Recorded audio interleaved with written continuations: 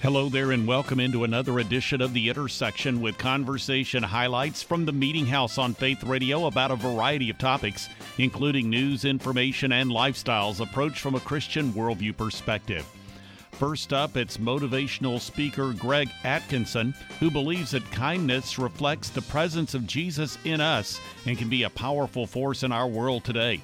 Through his personal experience, he has learned valuable lessons about kindness and shares about its impact. Some comments from a recent Meeting House conversation are coming up. Then, from a ministry called Seven Pathways, Mary Carmen Englert identifies spiritual disciplines in which Christian believers can participate in order to grow in the Lord and live a more productive Christian life. And on this edition of The Intersection, Mike Nappa is someone who has faced grief firsthand through the death of his wife. He offers Christ-centered insight on dealing with that sense of loss and the isolation that accompanies it. Finally, there is material from a recent conversation with Robert Pacienza of D. James Kennedy Ministries, in which he addressed areas of concern with regard to freedom of religion.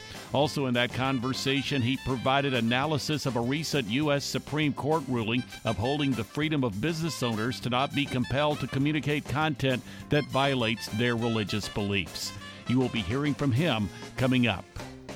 This is The Intersection, a production of the Meeting House, and I'm Bob Crittenden. Greg Atkinson is a motivational speaker and conference organizer who has assisted a number of Christian leaders and ministries and facilitated Christians learning and growing. He has written a book called The Secret Power of Kindness, 10 Keys to Unlocking Your Capacity to Change the World, and provides some keys based on his own personal experience to practicing this dynamic spiritual force, which is listed among the fruit of the Spirit. Here now from a recent Meeting House conversation is Greg Atkinson. For me, it all comes back to the gospel, the good news of the gospel. And it is, for me personally, it is as simple as God in Christ forgave me, and I should be able to forgive others.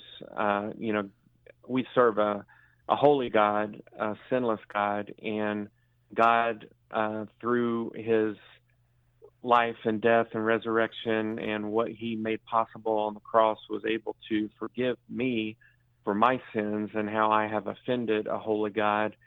And I'm not holy and I'm not sinless. And so people that have wronged me on a much lesser scale, but there's a lot of scripture that backs this up all throughout the Bible of forgiving others as we have been forgiven. And so for me, it just comes back to living the gospel day by day, knowing who I am in Christ, that I am chosen, loved, forgiven, and that I can offer that same kind of forgiveness to those who have wronged me. Whether I think they deserve the forgiveness or not really doesn't matter. I'm just going to have a pure heart before them and before God and release them in my mind so that I am actually free and not held down by bitterness and anger and unforgiveness. And I perceive that you're really sharing that there is a cause and effect relationship between forgiveness, extending forgiveness, and even forgiving oneself, and displaying kindness. So how does forgiveness actually, manifest itself through, as we might say, the outward expression of kindness in one's life? Well, two things come to mind. One, it is one of the most kind things that we can do to somebody, and that's to offer forgiveness when we have been wronged. And most people are shocked and surprised when we respond with forgiveness and kindness. So it's a very kind act that we can do. But to the opposite of that, if we hold unforgiveness in our hearts and underneath the surface, we are bitter and angry people and ready to fly off the handle at any moment, we're not going to come across to others as very kind. And what I have found in the months since this book has come out and hearing about the book is most people want to be known for kindness. Most people want to be considered a kind person. And so this chapter really shows them how when we release people from the hurt and anger that they have caused us, when we do not harbor bitterness and anger, and when we choose the path of forgiveness, then we are able to live a kind life. And like I said, the opposite of that, I know so many people that come across as unkind, and really there's just, it's the old saying, hurt people hurt people. They are bitter and angry. They haven't let it go. They haven't properly worked through in therapy or in their devotional life what needs to be given to God and handed over to God, and release the people who have wronged you from your mind and heart, and just hand it over to God and say, God, I need to forgive these people, and ask for the power to forgive. But I have found that those that have done the work, that have processed through this pain, and that have chosen the path of forgiveness, they are very pleasant to be around and come across as very kind people. I would like you to maybe key in, if you will, on maybe 2 or 3 of the keys that you elaborate on in this particular book. Sure. So I give an analogy of unlocking a lock, and I share a story from childhood at the beginning. But the book has 10 keys. We mentioned that I open the book with a chapter on forgiveness and share my own personal story and testimony. There's a chapter on rest that a lot of people are surprised, because so much of the book is just full of spiritual nuggets and wisdom and things that I pulled from Scripture. And people don't often associate rest with something spiritual, but it's very spiritual. And we talk about rest and sleep and Sabbath and all those things in that chapter. There's a chapter on wisdom and empathy. And then there's 2 fruit of the Spirit that I bring up, a chapter on patience and a chapter on love, which, just like kindness, they are fruit of the Spirit.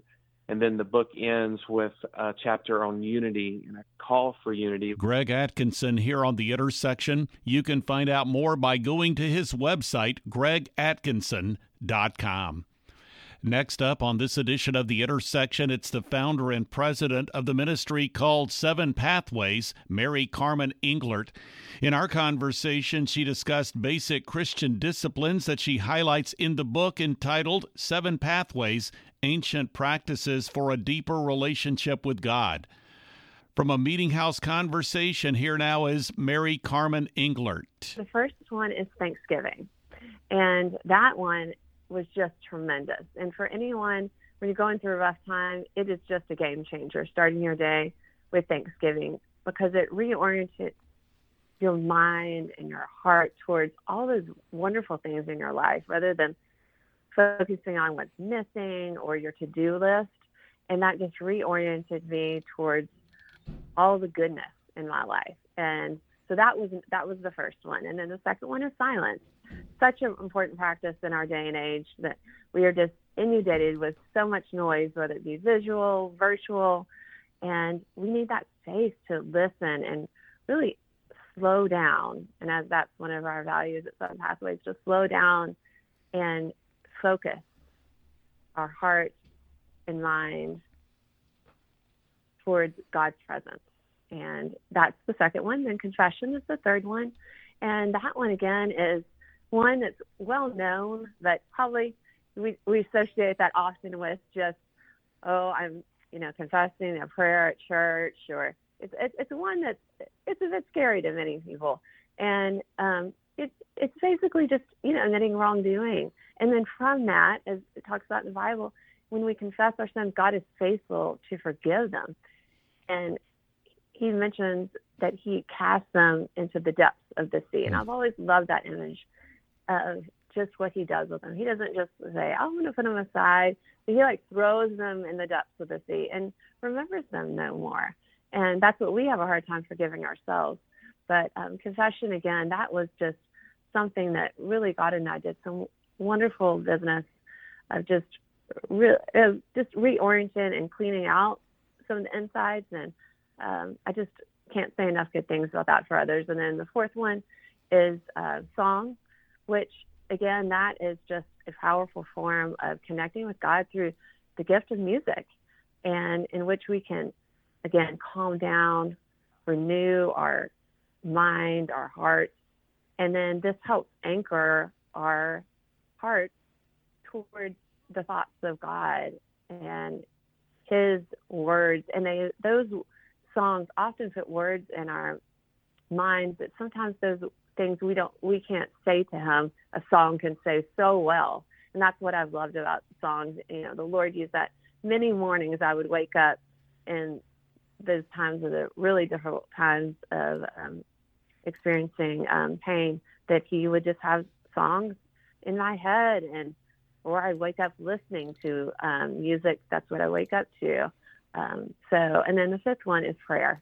Again, that's communicating, listening, experiencing the presence of God in that life transformation. And I would say prayer too is not just for yourself.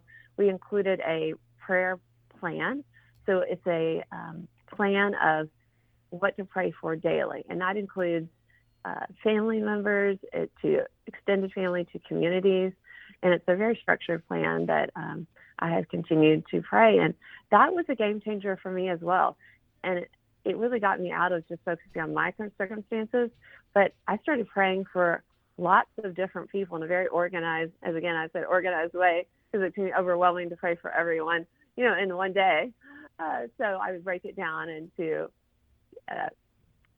close family members, then an extended family and friends, and then a community. So I think this will be really helpful for people, because that can be overwhelming.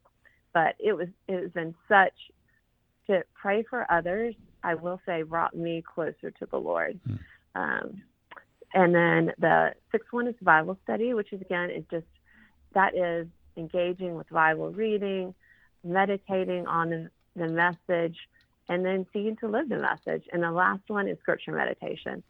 And this is quieting your heart to focus on God, to reflect on those truths of the Bible, and then work those into your life. So those are the 7 pathways, a little summary of them. Mary Carmen Englert here on this edition of The Intersection. The website address is 7pathways.com. This is The Intersection Podcast, a weekly production of the Meeting House, and you can learn more through meetinghouseonline.info or by visiting the Faith Radio website. You can find a link to the Meeting House homepage through the programming menu. At meetinghouseonline.info, you can find a link to the Media Center, the place you can go to listen to or download full conversations with recent guests featured on the Intersection podcast and the Meeting House program. You can also find links to the Intersection, to the Media Center, as well as its Apple Podcast feed. Plus, you can find a link to the Faith Radio YouTube channel, where you can watch video clips of Meeting House guests. And you can connect to 2 blogs. One is The 3, with 3 stories of relevance to the Christian community. There's also The Front Room, with devotional thoughts and commentary from the Meeting House. And you can follow me on Twitter and access the Meeting House Facebook page. Again, the website address is meetinghouseonline.info. You can also find content through the Faith Radio app and a variety of podcast platforms. Search for Faith Radio Podcast when you visit Amazon Music, Apple Podcast, Pandora, Spotify, and a variety of podcast platforms. Moving on now, on this edition of the Intersection Podcast, it's Christian communicator Mike Nappa. In a recent Meeting House conversation, he discussed his journey through grief after the loss of his wife and how God walked with him through that journey, a topic he describes in the book Reflections for the Grieving Soul, Meditations in Scripture for Finding Hope After Loss.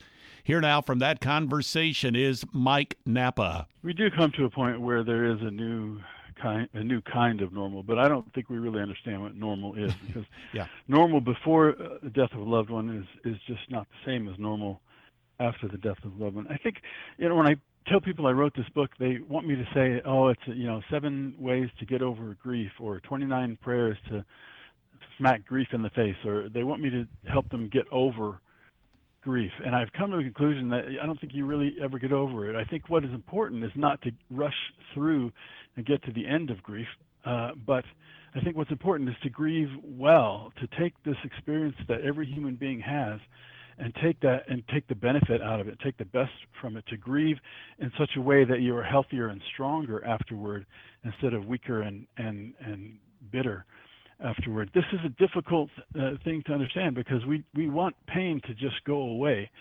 but pain doesn't go away.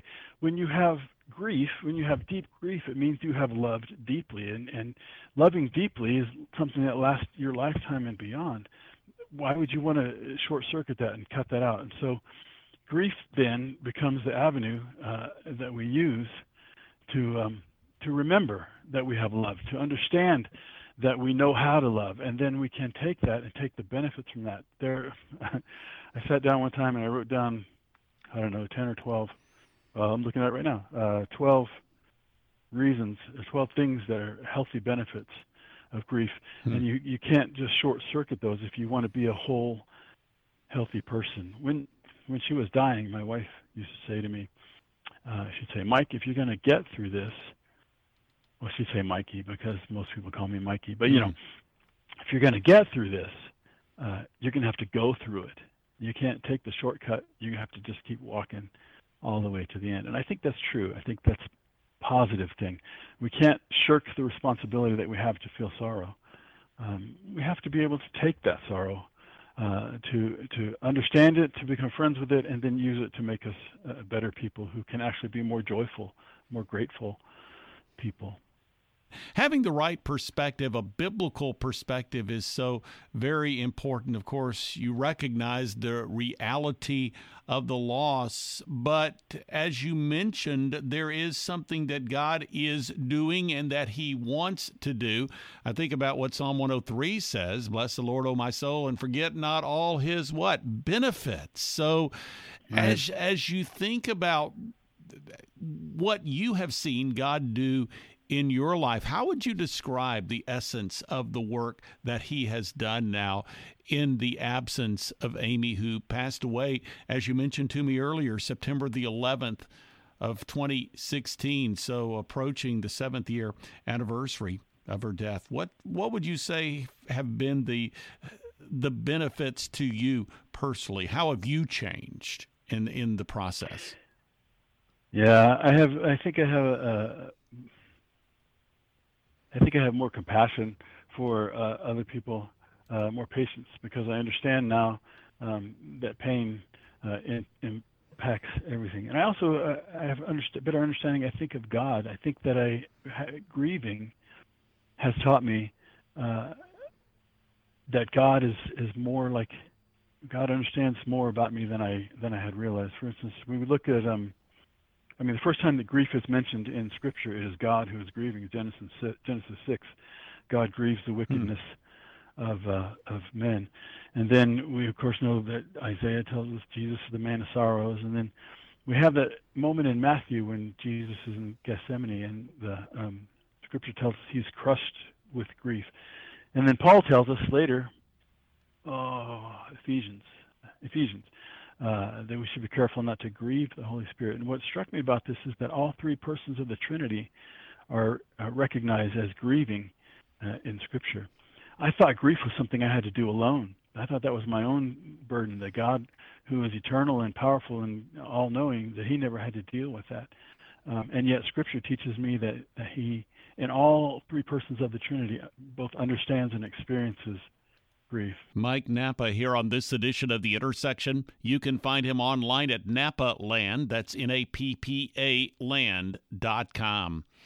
Finally, on this edition of the Intersection podcast, it's Robert Pacienza, President and CEO of D. James Kennedy Ministries and Senior Pastor of Coral Ridge Presbyterian Church in Fort Lauderdale, Florida. In our recent Meeting House conversation, he shared comments regarding religious freedom, which is the overall topic of a book to which he has contributed called Stealing Freedom, The Secular Assault on Your Religious Liberty. In the course of our conversation, he also provided insight on the 303 creative decision from the U.S. Supreme Court. Here now from that Meeting House conversation is Robert Pacienza. When we look throughout history and we think about how the nation was built on, as we've just been talking about, on Christian principles, and how it goes all the way back to the Reformation. And then when you look at the modern court and some of the decisions that they had made, particularly in, making sure that the state does not interfere with the church, making sure that the Judeo-Christian worldview was front and center and allowed the nation to flourish, But when you think of some of the decisions, whether it was the decision in 1947, or whether it was some of the other decisions to, for instance, to remove creation as a theory that would be taught in the public schools, or removing prayer from the public schools as well. You think about all of these decisions that have been made primarily in the 20th century, and you look and you think, is America any better off because of these decisions that were made, whether in the 1940s or the 1960s or even in the 1980s. And you say, absolutely not. When we took prayer out of the schools, when we didn't allow creation to be taught as a legitimate worldview and theory, you really do begin to see the decaying of American values and American morals. And so, one of the things I always challenge our people with, and we address this in the book, is the assault, the secular assault that's been happening for 40, 50, 60 years in this nation that promised true freedom, that if we somehow just break away from the shackles of this oppressive religion and, particularly the virtues and the values of Christianity, we'll somehow be more liberated and more free. But we've seen the exact opposite, whether it's the Supreme Court cases that have come down in the 20th century, or whether it's been the secular assault through media or through the university system and public education in America. There's no doubt that anybody could look back at the last, like I said, 40, 50, 60 years and say we're any better off as a nation. Instead of flourishing, that was the promise of secularism, instead we're floundering as a nation and a society. And we need to go back and say what happened 40, 50, 60 years ago that got us in this place, and make sure that it never happens again. And the 303 creative decision looks to be a case that has taken the initial ruling in Masterpiece and actually put some, given it some more weight and really enunciated some of these principles with respect to the fact the government should not dictate what a person communicates, especially in a situation where that communication violates their deeply held religious beliefs. To me, this seems extraordinarily significant. What are some of your thoughts on the 303 creative decision? It was her ability to exercise her religion in the public square that ultimately won the day for free speech all across America, and just so grateful that we have a Supreme Court that is recognizing, and I think this is important, that the Constitution is the highest authority in the land, and recognizing that the Constitution cannot be reinterpreted, it can't be tweaked to accommodate cultural norms, but what the founders said is what the founders meant. And particularly when it comes to the First Amendment, we realize that we have many freedoms in this nation, but there is something about first freedoms that we need to remember. And the first freedom is that freedom to exercise our religion without any interference from the government. And so when the state stepped in, and the state of Colorado, and tried to enforce their law in Colorado on Lori Smith and 303 Creative, I am so grateful that we do have Supreme Court justices finally in our nation that say, no, you do not have the right to tell Lori Smith who she can and cannot serve. That part of her freedom of religion, and ultimately her free speech, does have the ability to override any government coercion. Robert Pacienza here on this edition of The Intersection. You can connect through djameskennedy.org. We are nearing the end of this week's edition of the Intersection podcast. It's a weekly production of the Meeting House, and you can find out more through meetinghouseonline.info or by visiting the programming section at faithradio.org. Through the Meeting House homepage, you'll find a link to the Media Center, the place you can go to listen to or download full conversations with recent guests featured on the Intersection podcast and the Meeting House radio program. You can also find a link to the Media Center in the programming menu at faithradio.org. Also, through the Meeting House homepage, you'll find links to the Intersection podcast, to the Media Center, as well as its Apple podcast feed. You'll also find links to 2 blogs. One is The 3, with 3 stories of relevance to the Christian community. There's also The Front Room, with devotional thoughts and commentary from the Meeting House. You can also find a link to the Faith Radio YouTube channel, where you can watch video of Meeting House guests. And you can follow me on Twitter and access the Meeting House Facebook page. Again, that website address is meetinghouseonline.info, or you can go to the programming section at faithradio.org. Thanks for joining me for this week's edition of the Intersection Podcast. I'm Bob Crittenden.